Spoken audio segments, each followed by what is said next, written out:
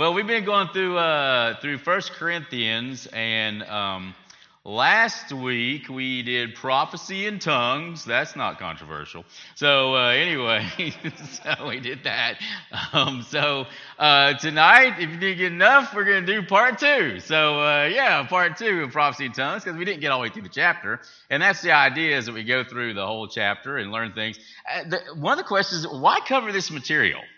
You know, you might think, well, why go over this? Well, for number one, it's God's Word.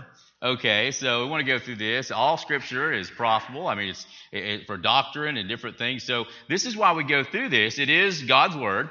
And so we want to go through it. One of the reasons we go through things like this is so we won't be confused. We want to make sure we know what we're doing in church. All right. Another is we want to do, this is all about God, then we want to do this in a manner that's pleasing to Him.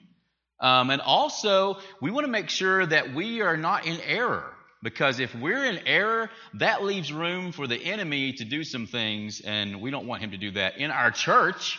And so, because of the things we're doing, so we don't want that either. So there's just some reasons why I think it's a good reason to go through this. The last time, just going through the points of last time, we looked at the fact that prophecy, and today, by the way, prophecy would be more preaching. Okay, back then, prophecy was revealing God's Word, because they didn't have it all. They just had part of it. So, so people would actually speak, and they would give the word of the Lord. Today, this transfers over into preaching from God's Word, and expounding on that. But prophecy edifies the congregation. That's something that prophecy does. We learned that. Also, looking at tongues, and this was unknown tongues. This was just speaking, and people didn't know what people were saying or anything like that. And they thought it was all great, but Paul's saying, no, it's not. They are unintelligible. There's no message that I can get from that. We spoke about it like it was Charlie Brown's teacher. Wah, wah, wah, wah. I mean, that's about how it would come across, because we can't get anything from it. And because of that, number 3 makes sense. Unknown tongues are unfruitful for the congregation. They don't really do anything for us. I know you can watch some video and see some places where people go crazy when somebody starts to do that. And be honestly, really, it doesn't do anything for anybody other than they're going crazy because somebody's speaking something they can't understand. But really, as far as them going away saying, I learned something, or that blessed my heart because he said, well, we don't know what he said. It was wah, wah, wah, wah. That's all we know. All right? So, and we went across this where Paul says, 5 words with understanding are greater than 10,000 with an unknown tongue. And since I've written some papers and stuff, recently I went back to one that I'd written. It was like 12 pages, just 12 pages long. But nonetheless, I looked at the word count, because Microsoft Word will do that for you at the bottom, just in case your teacher says you got to have so many words. That's a good feature they have there. So anyway, you can put a lot of thes and a lot of veries in there if you need to.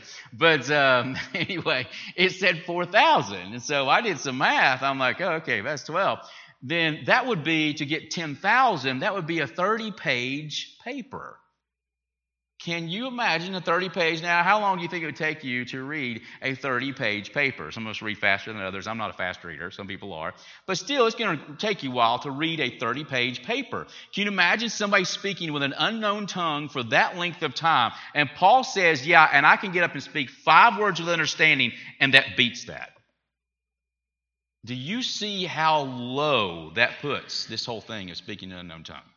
Yeah, and I'm not just giving my opinion. This is what Paul said, inspired by the Holy Ghost, okay? So Paul's goal is not to have an experience, although a lot of people come to church, that's what they're wanting, okay?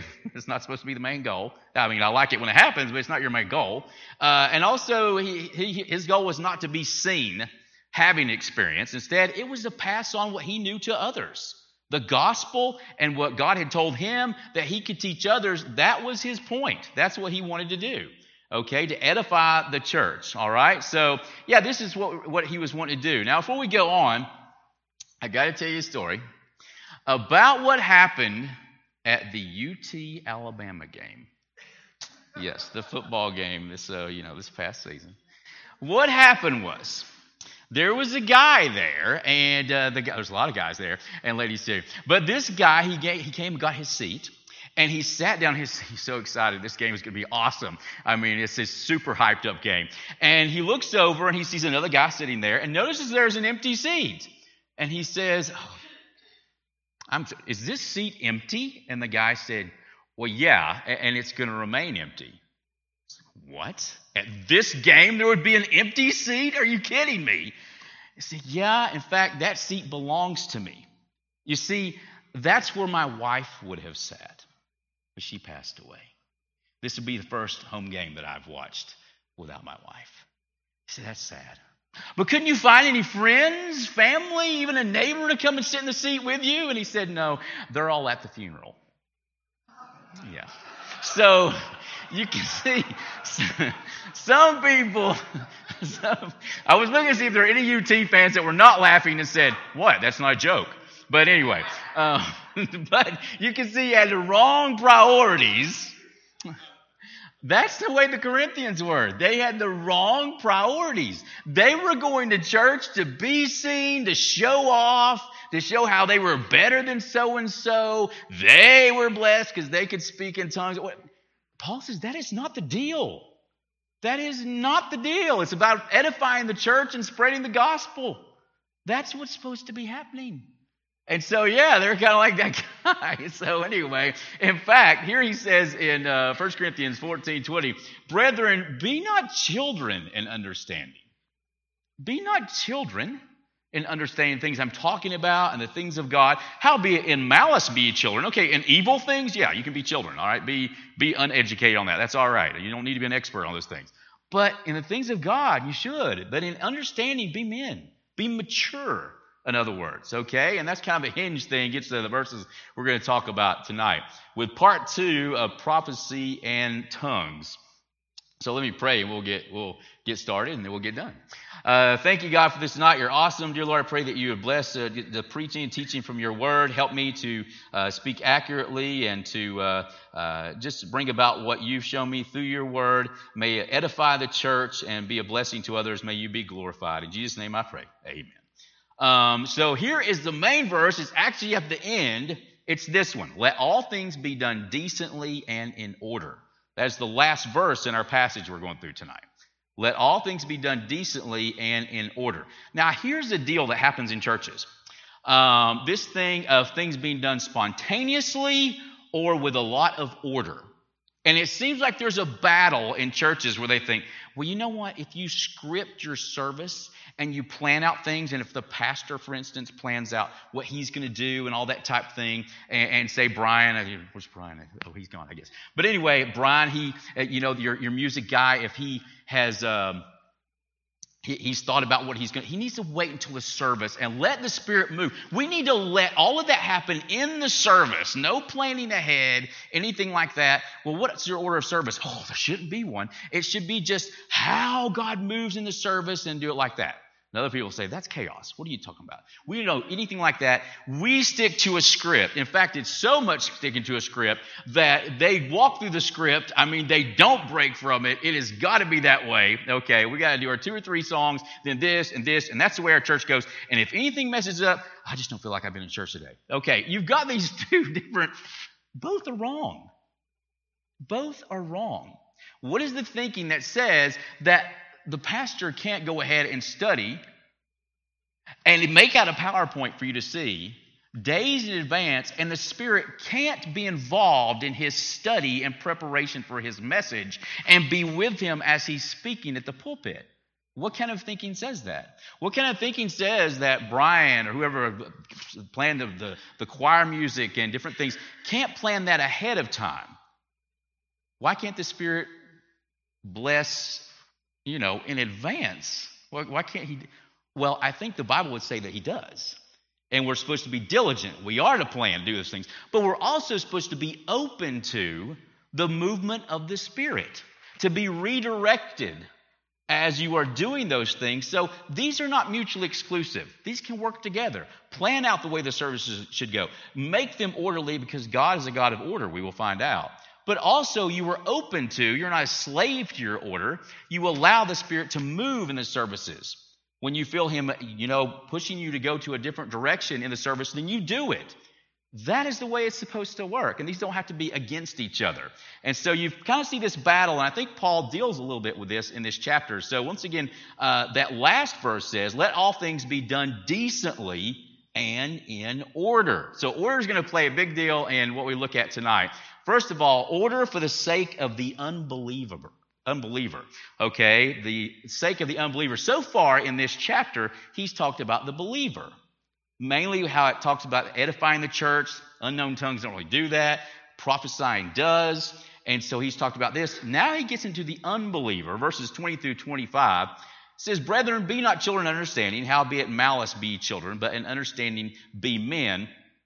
In the law it is written, with men of other tongues and other lips will I speak unto this people, and yet all that they will not hear me, saith the Lord. Now this is referring to Isaiah 28, 11 through 12, and this is where God is pronouncing judgment. He's going to bring in the Assyrians, and they're going to speak a different language. They're going to be taking over the land that should belong to Israel, but the deal is God has warned them over and over and over again. And so those speaking in different tongues, not craziness, but an actual language, is kind of what they'll see as judgment.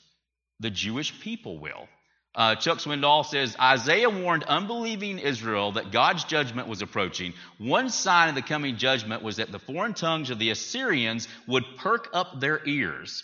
Israel would know that they had been unfaithful to God's covenant as foreigners began to tread upon the land promised to Israel. Okay, so this is what Paul is talking about. And thus, in verse 22, he says, Wherefore, that's like a therefore, because of just what I said about that whole thing, wherefore tongues are for a sign, not to them that believe, not for saved people to get all excited and jump up and down and say, wait, we can't understand what he's saying, but it's great. Okay, no. The tongues are a sign to them, not to them that believe, but to them that believe not. And mainly to unbelieving Israel. But prophesying serveth not for them that believe not, but for them which believe. Okay? And so he is showing them once again, this whole idea you're putting tongues up here, you shouldn't be doing that. In fact, that's mainly a sign for the unbelievers, mainly unbelieving Israel. Once again, a sign that God is moving among Gentiles. And it's not supposed to be something that, ha. Hopefully they will change. They'll say, oh, this is exactly what has been prophesied. We need to get right. And not stop assuming that just because we're God's people, that we're the only ones and we've got it made and we don't have to worry about anything. And so that's the deal with tongues in this. Next verse he says, If therefore the whole church come together in one place, and all speak with tongues, and there come in those that are unlearned or unbelievers, will they not say that ye are mad? Now this right here, verse 23, this is a hypothetical situation. But if you can imagine, if everybody, I don't know, if you guys, we did the wah-wah thing, that's Charlie Brown's teacher.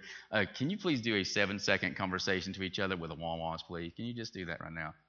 Yeah, go ahead. Yeah, yes. Okay, that's enough.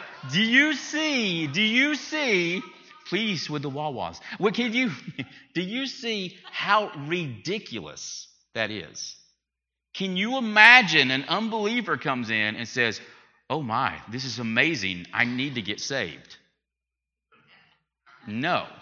They're going to say, these people are crazy.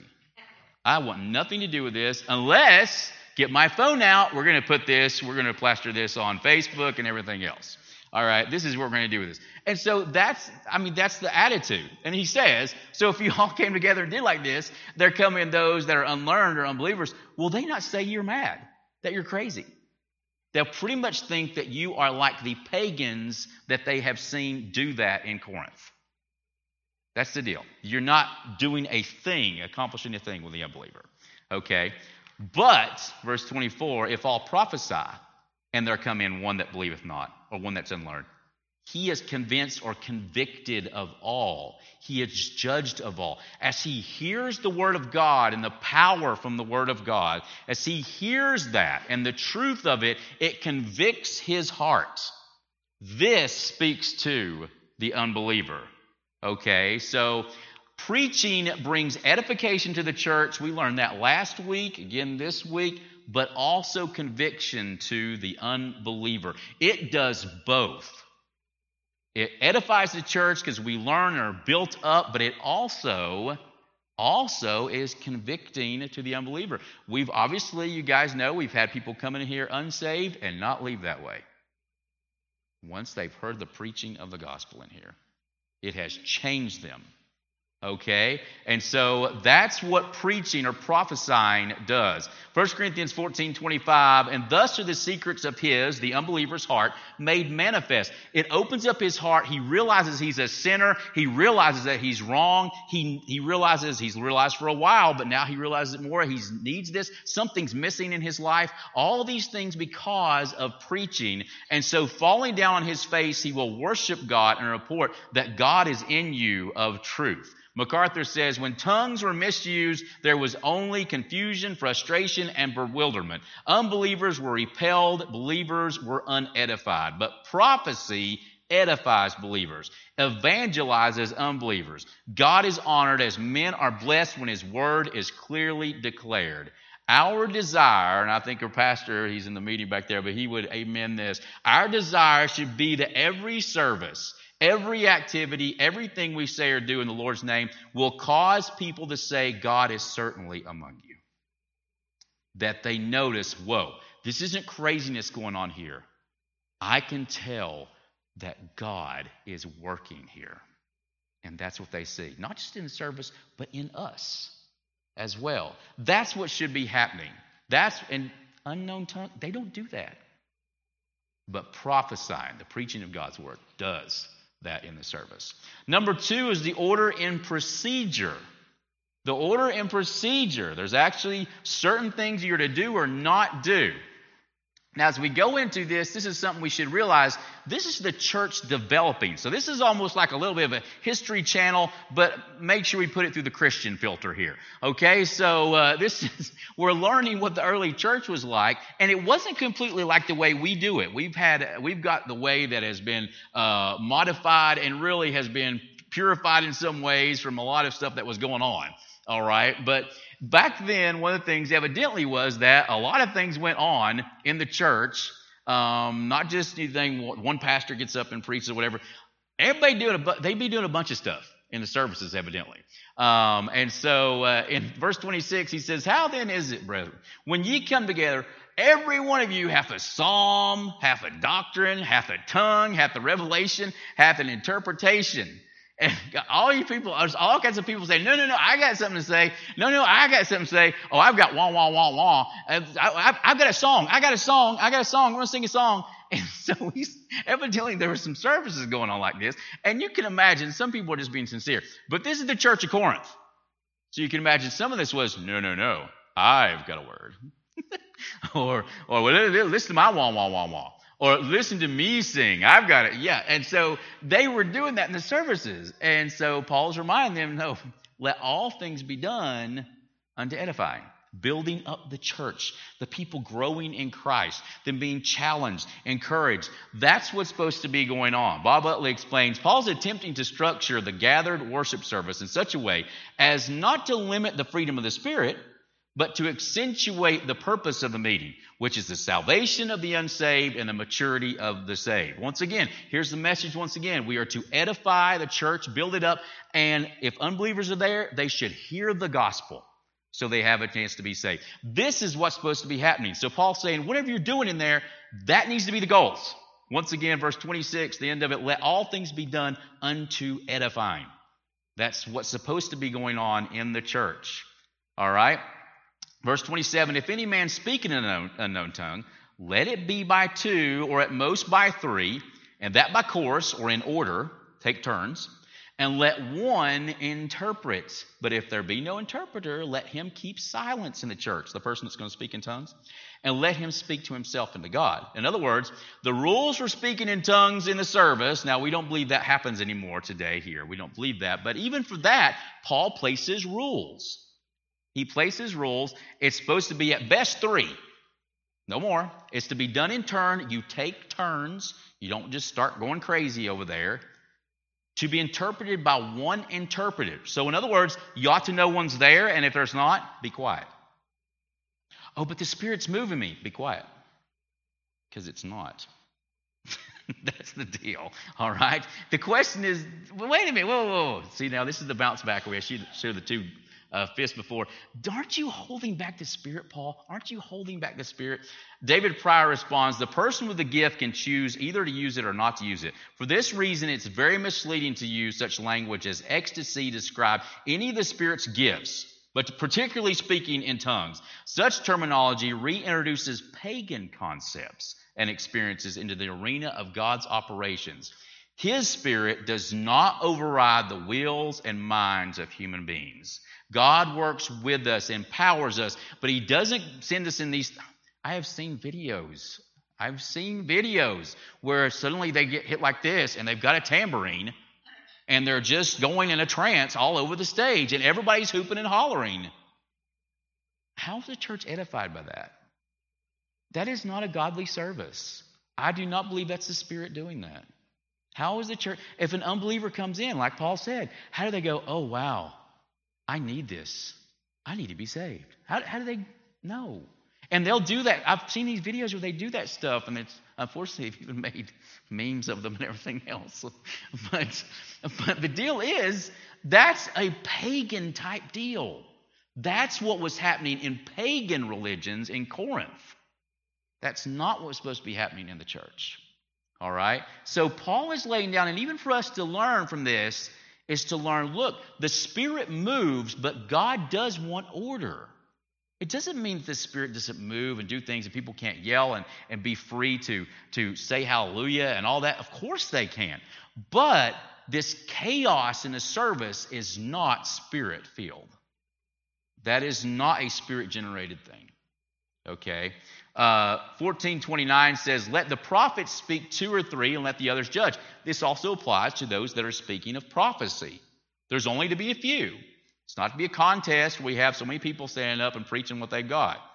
Okay, 2 or 3, and let others judge, which means they judge if what they're saying is of God. All right?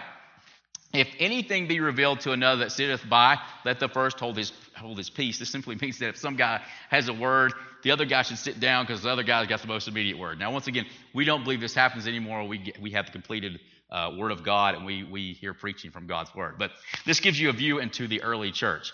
For ye may all prophesy one by one, that all may learn and all may be comforted. Once again, this is the point, that we learn and that we be comforted. Okay, that's the point in the edifying of the church.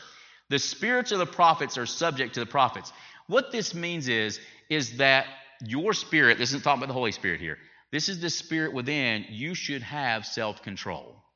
This idea that people are just out of control and somehow in a service, that means the Spirit is moving, is not biblical. They are in control. The Spirit controls them, yes, but they have their right mind. They have their right mind. Okay, and so I believe the pastor gets up here and is in his right mind every Sunday. I believe that he is. And I believe that the Spirit's power is upon him. There's not a contradiction.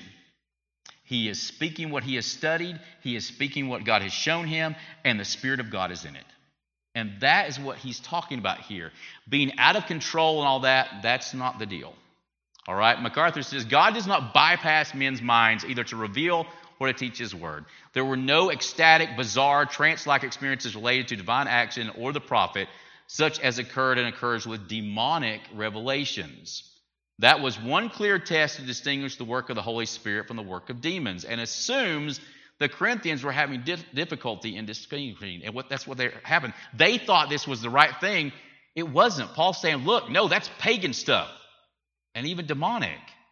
No. This is supposed to be orderly. Okay, once again, just to back up what I just said, verse 33. For God is not the author of confusion, but of peace, as in all churches of the saints. In other words, no, Corinth, your church is not excluded. In all the churches, God is not the author of confusion, but of peace. Now, can we have exciting services? Absolutely. Can we have people standing up and saying hallelujah, amen? I've been in services back when I grew up where people yelled and screamed sometimes because that's just what they did. There was a guy in the choir that did that about every Sunday, and I believe it was authentic. And he just got full of it, just let out just a woo, and that's what he did. That was his thing. But I believe it was authentic. You know, there was no chaos though. He was just happy. You know, as happy as some people get a UT football game. You know what I'm saying? You know, and so he was just happy. All right, but there was no confusion that was going on. Number 3, order in the roles, verses 34 through 35. Let your women keep silence in the churches. Let me finish this though, all right? For it is not permitted unto them to speak, but they are commanded to be under obedience, as also saith the law. The law has to do probably with just the created order, okay, is what he's talking about. And if they will learn anything, let them ask their husbands at home, for it is a shame for women to speak in the church. Now, this is not saying that women can't speak in the church. Okay, this is not what he's talking about. In context, what he is talking about is in this realm of prophesying, getting up and giving a word to the church, speaking to the church, teaching, preaching, that type of thing. This is what Paul is talking about, and they are supposed to keep silence. As well as we read a passage before about questioning and that type of thing, people that are prophesying to decide if what they're saying is of God or not. Perhaps questions could be given to them. The women were not supposed to do this. And it was because of the created order. Now, does this mean that a woman can't teach in a class or whatever? No, they can. Absolutely. Great lady Bible teachers out there. Indeed, we have them in our church. Wonderful. So that's fine. But to get up here with authority over men like the pastor has is a different subject. Okay, 1 Timothy 2:11 says, let the woman learn in silence with all subjection. Verse 12, but I suffer or I allow not a woman to teach nor to usurp authority over the man, but to be in silence. Women are not supposed to be preaching to the men. Okay, as Pastor Josh gets up with authority and does that, a woman is not to do that in the church. Not my opinion, they're just verses that I'm reading here. Notice 1 Timothy 3:2 says, a bishop, or this is like an elder, preacher, must then be blameless, the husband of one wife. Okay, literally this reads, a man of one woman is what this, now it's understood to be a wife and husband. But you can see here what he's saying. He's not opening up, he's not saying a spouse of one spouse. He's distinguishing male and female, and notice it's the male that is the bishop, okay? Vigilant, sober, of good behavior, given to hospitality, apt to teach. Chuck Swindoll says, to our modern ears, Paul's words that limit women from functioning in elder or pastor roles may sound out of date or chauvinistic. In light of the Jewish culture from which the church originally emerged, however, we see Paul's words are actually quite liberating. In Jewish culture, women were not allowed to learn the law at all. This whole thing of allowing them to learn, no, they're supposed to stay out of that. That's not their place. That was the Jewish understanding. I don't believe it's God's understanding, but it's what had developed in Jewish culture. Okay? Both teaching and learning the scriptures were a privilege of men only. Yet Paul clearly challenges this position without abandoning the principle of male headship among the leadership of the church. He says women can learn just as much as men. They can learn just as much. And unfortunately, in a lot of our church society, not anything against the women, but I think the women lots of times know more than the average male does in a lot of churches. I think they do. Nothing against the women on that. You go women. But I mean, the guys need to step up a lot in a lot of churches to learn. They do indeed. But as far as leading in the church and that pastor role, I think the scriptures are pretty clear that is not a woman's position. And you can see why the logic of it, if this is her position here, but then she goes home, what is her position? Well, biblically, it's to be submitted to the husband. Well, how does that work? It's just an odd position. That's one of the things that makes this a very odd thing. And so Paul says in these verses, this is not to happen in the services. All right, not to happen.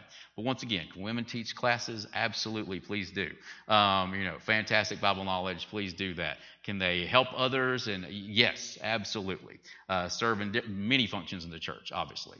Number 4, order and submission. Now, this isn't talking about the women. This is talking about everyone here. It says in verse 36, what, came the word of God out from you? Or came it unto you only? This is sarcasm Paul is using right here. This is sarcasm. The obvious answer is no, okay? his questioning, along with what we've seen earlier, gives us the likely understanding of the thought that he is responding to. And Chuck Swindoll once again says this: like many edgy, trendy, flashy churches today, the Corinthians appear to have viewed themselves as pace setters, those who flippantly threw off order, tradition, and conventions, even those established by Christ and the apostles. Oh, we're different. Oh, we're the lead church. We're on the cutting edge. Okay, don't question us. We are spirit-filled. This idea. Okay, claiming to have a higher spirituality than all others, and likely appealing to the authority of their own so-called prophetic gifts, the Corinthians created a do-it-yourself form of Christian worship characterized by disorder, division, and chaos. I think that he's nailed it there. That's exactly what was going on in the church at Corinth. They had their do-it-yourself form of worship, and basically they would say, but it's the Spirit. We're just going with the Spirit. Paul's saying, no, you're out of order. You're completely out of order. And he says, he gets pretty stern with them in verse 37, if any man think himself to be a prophet or spiritual, let him acknowledge that the things that I write unto you are the commandments of the Lord. Okay, you think you're spiritual? Well, here's your test. Acknowledge what I'm saying is right. That's from God. If you disagree, what you're doing is not of the Lord. If you agree with me, which means you put order to this, then what you're doing is of the Lord. So let that be the test. Then he puts it right there, verse 37. That's scripture. That's what he tells them. Here's the deal. God will not contradict himself or his word. He will not. I don't care what the Spirit is leading someone to do.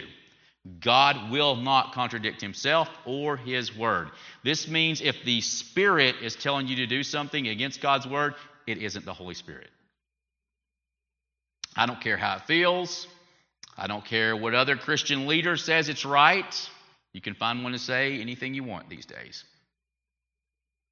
If it goes against God's word, it is not the Holy Spirit. You can guess what spirit it might be, but it's not the Holy Spirit. Okay? It says in verse 38, but if any man be ignorant, let him be ignorant. This is a tricky phrase. What this is saying that is somebody is being willfully ignorant. You don't want to hear what I'm saying and recognize what I'm saying, then we'll let you stay in that state and basically will in a way shun you. In other words, when you say I'm spiritual, we'll just treat you like, no, that guy's just, he's off. That guy's not part of our group. He just does his own stuff over there, but it's not part of the real deal. That's kind of what the understanding is of this. What he's saying. If you want to stay that way, that's the way you're going to be treated. You think you want to be, you're all spiritual and all that, we will treat you as no. That person, whatever they've got, it's not of us. It's not of God. And that's the way you'll be treated. So I know Paul can be pretty harsh, but this right here, this is Scripture. This is Scripture. He is very stern about this thing. He says, wherefore, brethren, covet. This means earnestly desire to prophesy. This should be the main thrust of the services that you have, is the prophesying, or for us today, the preaching. That should be the main thing you're looking for. Not some crazy experience, not somebody speaking in tongues, not people acting weird and losing their mind. It should be the preaching of the Word of God. Covet, earnestly. That's what earnestly desire to prophesy. And back then, speaking in tongues was still there, so he said, forbid not to speak in tongues. Now, we believe that has passed because God's Word is completed now. But he wasn't restricting that at that time. Finally, he says, let all things be done decently and in order. This is God's Word. This isn't some Baptist, traditional, structured, stiff-collared thing we're saying here. This is God's Word, and I think it's pretty plain through this passage what Paul is saying. This out-of-control stuff is not of God. It's not of God. Does the Spirit move? Yes, let the Spirit move. Let me illustrate to kind of put this together in this.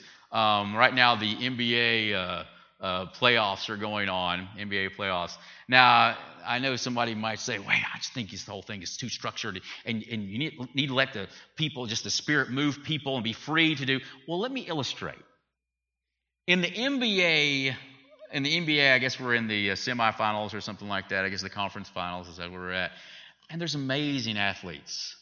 And they do amazing things. Different ones have different talents. They can do things in the air that I can't do on my feet. They do amazing. It's like acrobats sometimes, the things that they do. It's amazing. All free to do that within the rules. Outside the rules, it would be chaos. There'd be no game. It would just be people flopping around and throwing a leather ball around. Within the rules, we see a thing of beauty. And we see people free to exercise their talents within the rules where it all makes sense. That's the same thing as church. There is structure that God has. They're playing a game. We're not. There's structure that God means for things to go a certain way. Yet within there is the movement of the Spirit moving freely among His people, working with their individual gifts and personalities to do things that God loves to do all those things through them. But it's within the structure that He has provided. That's what God wants for the church. And so I hope that you've gotten this, not just tongues and prophesying out of this chapter, but how that God wants things to go. And really, the whole thing of prophesying is that is the main thing to happen in our services.